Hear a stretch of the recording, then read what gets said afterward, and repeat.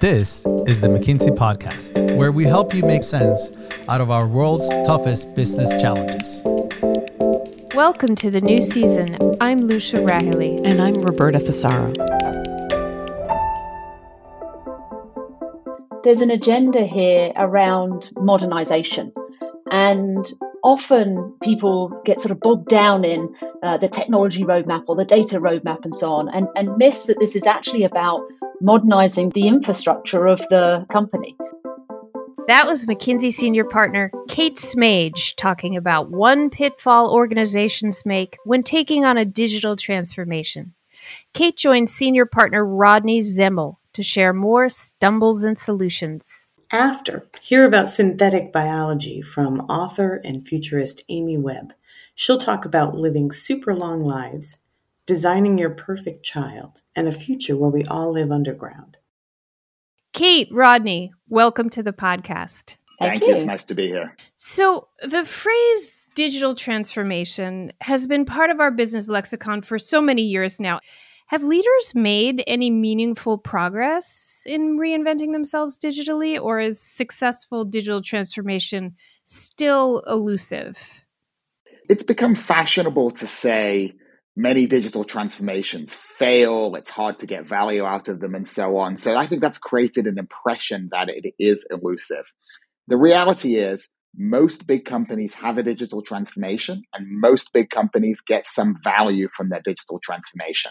The point of it isn't to become digital, it's actually to generate value for the business. And having a clear, integrated, top-down roadmap of where that value is we think one of the biggest gaps between companies that get the full value and companies that get just something that is a shadow approximation of the full value. I think the other thing is how you define what good really looks like here. Because for me, there isn't a point in time when the digital transformation is done. The word transformation is unhelpful in this. And actually, it's much more about how am I building a real muscle for the organization to continue getting better and better as I go on.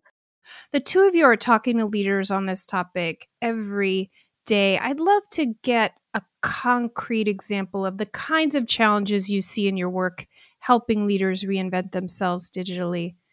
So, a common failure mode, right, or maybe insufficient success mode is a chief executive says, we're going to go digital and makes public statements about a digital strategy. And then every person on the leadership team goes and creates their own digital roadmap. And what you find you end up with within 6 months or a year of that is many digital pilot projects across the organization.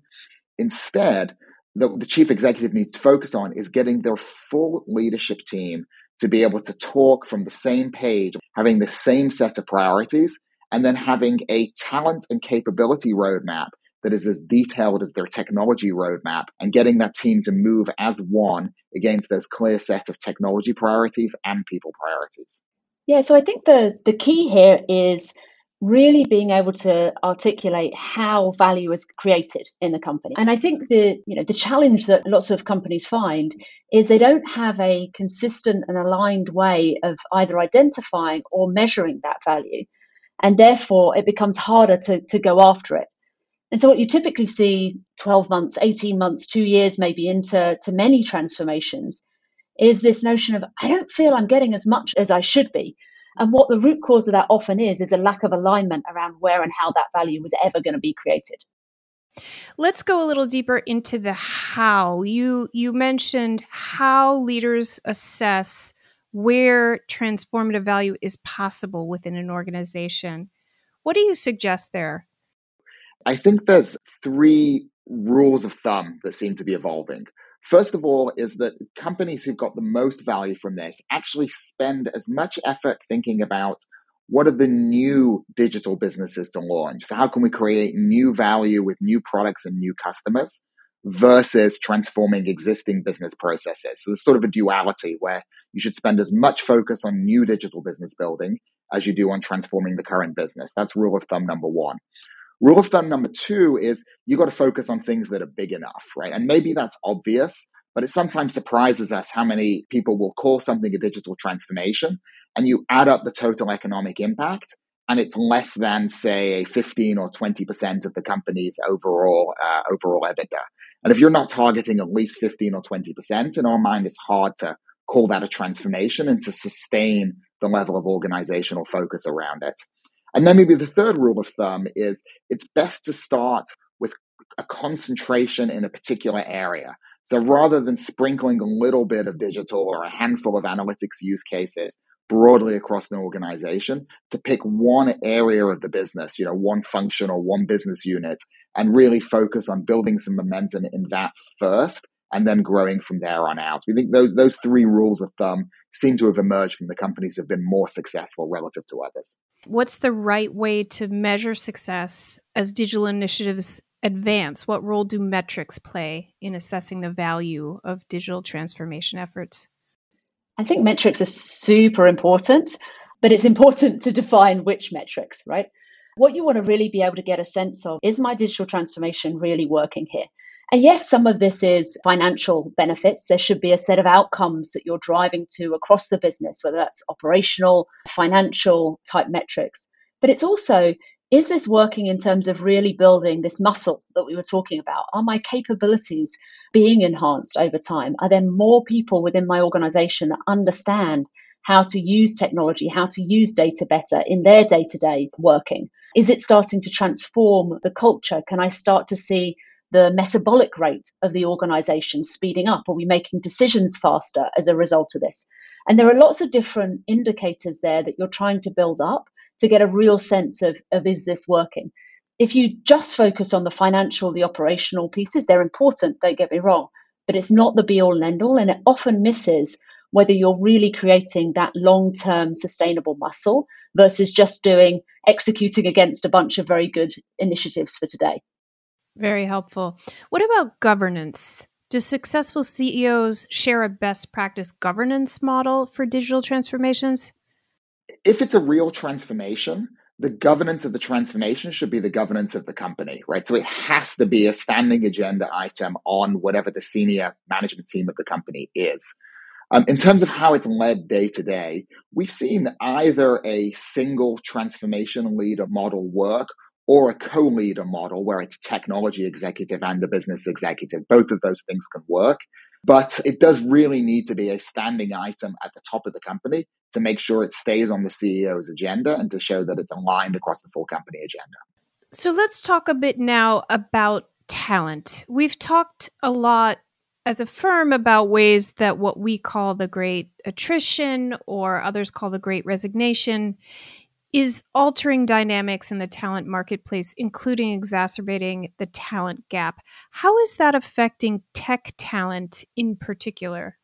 I actually think this is in many ways, a wonderful opportunity for tech talent. Given how many companies out there are really trying to upgrade, and I use the word purposefully, right? Because this isn't all about hiring. It's often about upgrading existing talent as well. Given there is so much demand for that, actually the fact that some people are taking stock and saying, what's the best place for me going forward? Am I getting as much out of my career as I really want to is not necessarily a bad thing for some of that churn. What I think folks miss on this, however, is actually the hiring part of it is perhaps the easier part. What people miss is, how do I make that talent that I'm going to bring in wildly successful once they're there? And the way in which you need to think through, what does this mean for the way that HR works? What does it mean for spans and layers? What does it mean for comp models, for procurement thresholds and so on? It's those kinds of issues that actually are in many ways harder than the pure hiring. And I think the folks that unfortunately don't fix for those issues ahead of time are probably going to be one of the losers in the great attrition.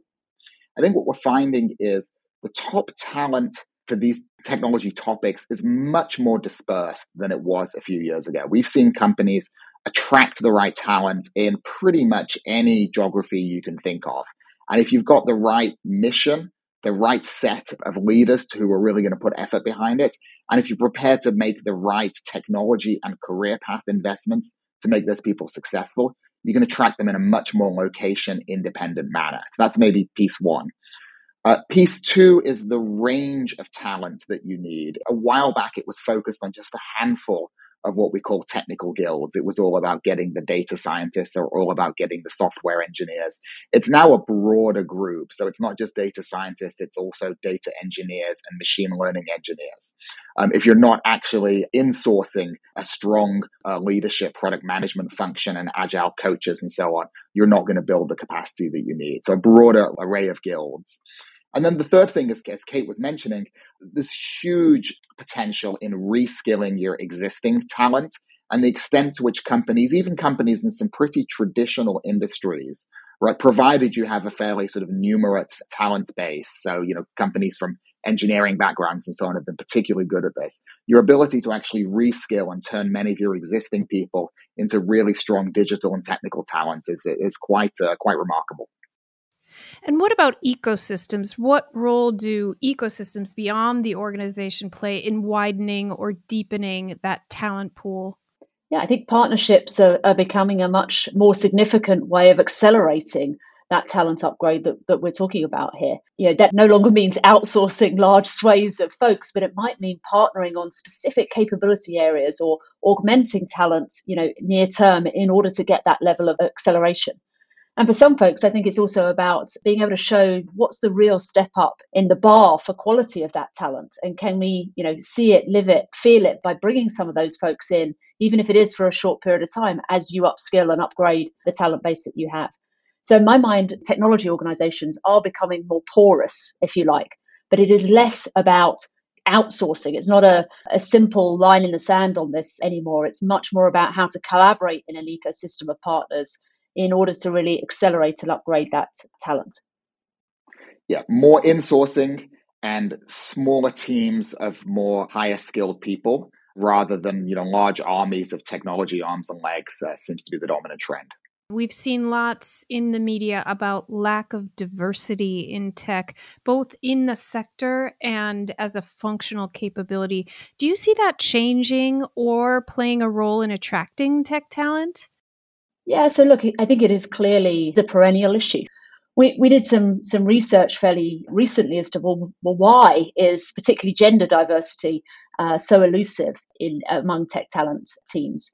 And one of the things that we found is it isn't about, or isn't so much about a glass ceiling, as we see in many other walks of life, but much more about a broken first or second rung.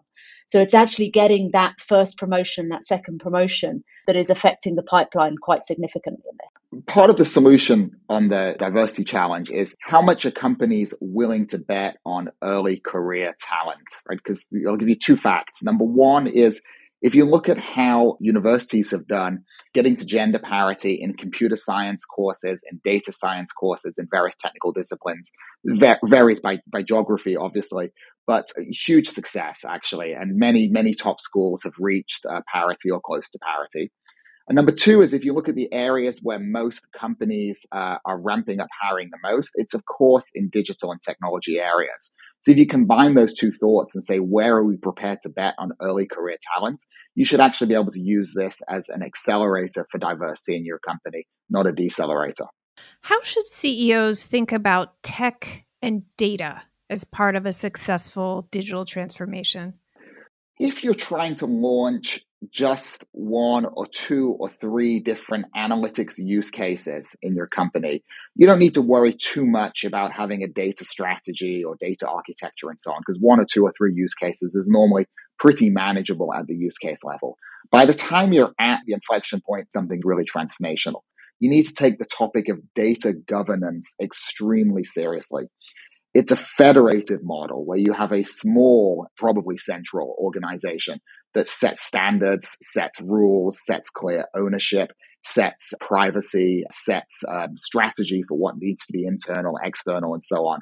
And then you have clear business owners across the business for each data stream within the company and a view on how you're actually going to use data to get competitive advantage. So again, like many things we're talking about today, it becomes more of an organization problem than a technology problem.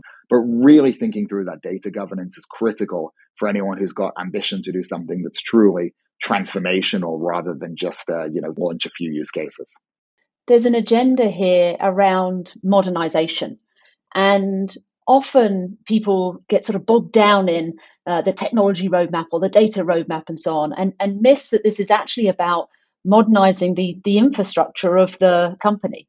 And we saw many of these several years ago where people just wanted to get excited about the shiny new thing, build me a new front end app, something that we can kind of touch and feel and get, pat ourselves on the back of, not understanding how far your technical debt is constraining what your ability to do is becoming a real blocker to execs being successful. So for me, before we go sort of into the tech, the data and so on, it's about modernizing the way in which that infrastructure is going to help you do all the things the business wants to be able to do. Where I'd be really careful is there's often a temptation in companies to say, well, let's make the technology investment and then we'll figure out all the great things we'll be able to do in the business. If you're not doing it from business case back, then you're unlikely to really get the value from it that you're intending to get.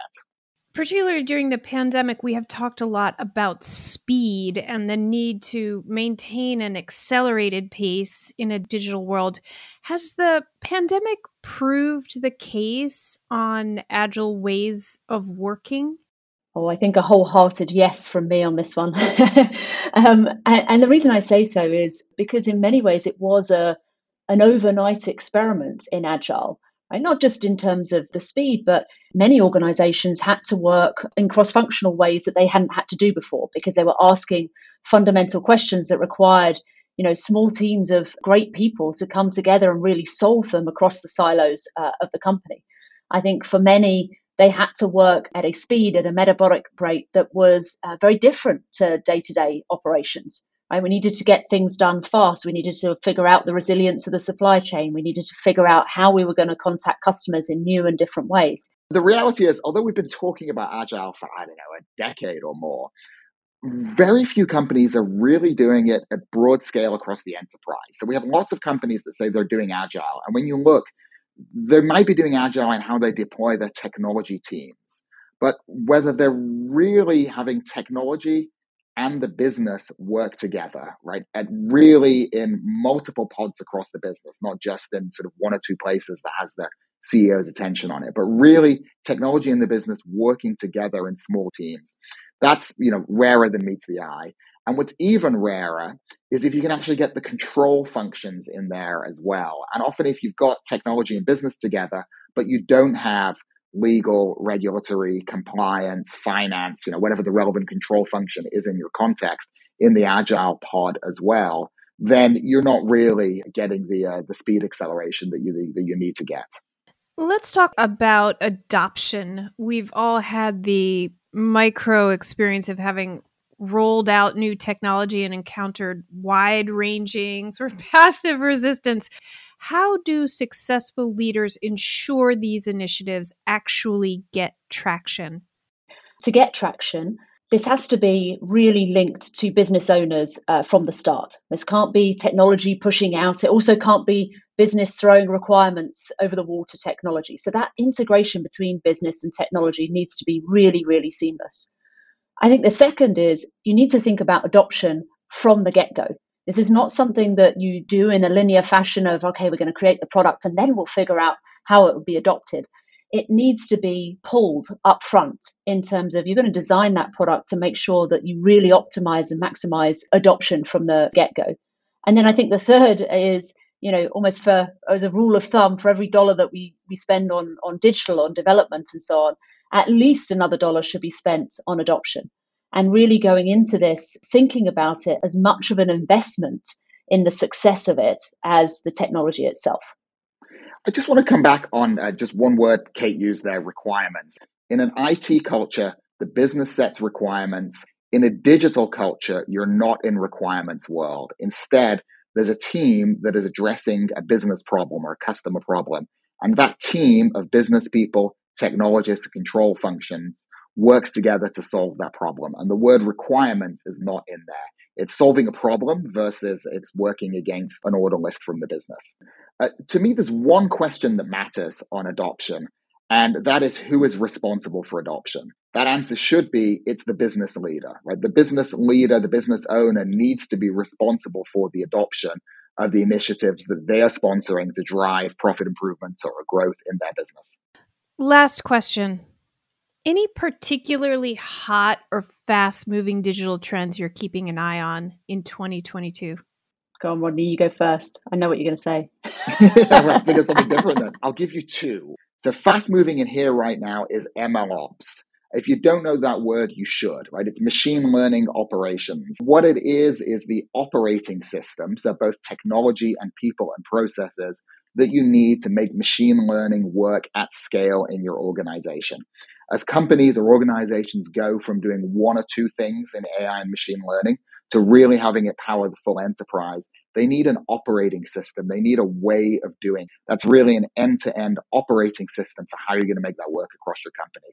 It's a pretty complicated topic and it's moving quickly, but your company, your organization needs to have one if you're going to get value at scale from machine learning or AI. My over-the-horizon topic is quantum computing or quantum technology broadly. And if it works, and it is still a science bet, but if it works, it will change the entire landscape that we're talking about. So it's worth many companies just having an eye on it to understand where it's up to and what the implications could be. And let me offer two more that maybe look slightly different. The first for me is it's not about any individual technology as a trend going forward. It's about the combinatorial power of two or three or four, collide them together and say, now what's the art of the possible? Because it's when you bring them together that the real magic happens. And the second one for me that I'm seeing enter the conversations more and more and more for good and right reason is digital trust. How we as organizations, as society, frankly, are thinking about the interrelated issues of model bias, model explainability, privacy concerns, data residency, and so on. And there is a whole sort of theme of topics around this that are really starting to get a voice across the digital transformation landscape that I think is a really important voice and something that we're going to see more of in coming years. It's worth remembering what we said right at the beginning, that the point of a digital transformation isn't to become digital and to be able to drop the technology buzzwords in your investor presentation, but it's to generate value for the business. It sounds really obvious, but just thinking hard about what are the key points in your business where you can accelerate value, and then what are the technologies or how do you mobilize the organization against those, rather than taking a technology first view is the right way for most organizations. Fantastic. Let's close there. Kate and Rodney, great discussion. Thanks so much for joining us today. Thank you. Thank you. Take care. And now, from digital transformation to DNA transformation, let's hear from author and futurist Amy Webb about her new book, The Genesis Machine, Our Quest to Rewrite Life in the Age of Synthetic Biology. If you'd like to hear more, check out our Author Talk series on McKinsey.com. We think that synthetic biology, because it promises so much, could actually lead to new geopolitical conflicts. And the reason that we wrote the book actually has to do with solutions. Synthetic biology gives us optionality. We're going to have to make personal choices going forward, and we should do that when we're informed, not under duress. In this book, we created 5 scenarios as a way of helping make all of this research and all of this information much more real to people so that they could really envision what the future could look like. The first scenario has to do with a fertility center set in the future. How could synthetic biology influence how we create children in the future? Some of the questions we had included things like, if you could select the genes for your offspring, what would you select? If people are able to live much longer, much healthier lives, how does that change the future of work? How does that change the relationship between a CEO and an executive team? How does that start to shape what a board of directors might be doing?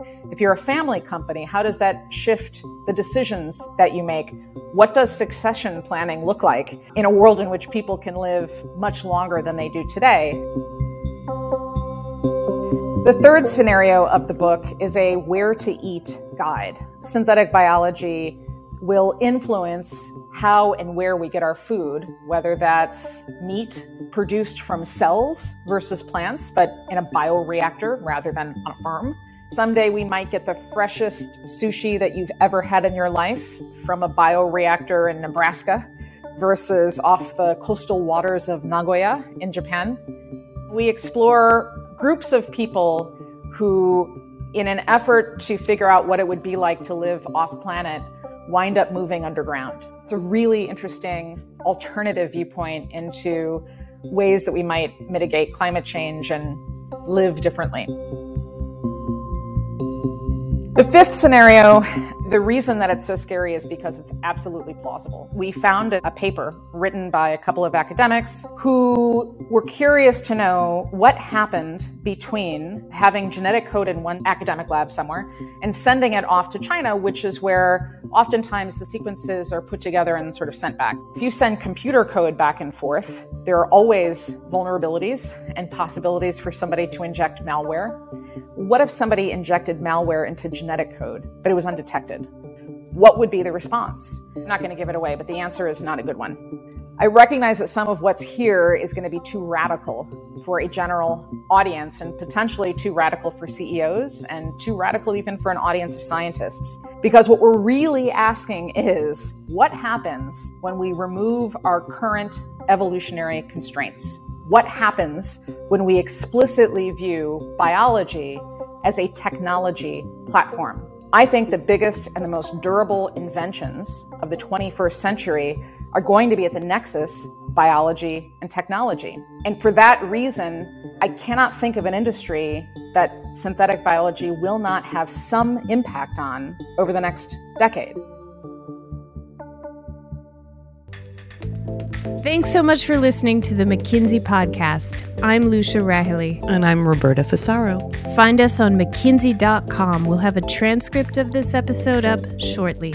And check out the McKinsey Insights app, where you can find this podcast and other helpful content updated daily. And if you would, we'd love for you to leave a rating and a review. We'll see you in 2 weeks.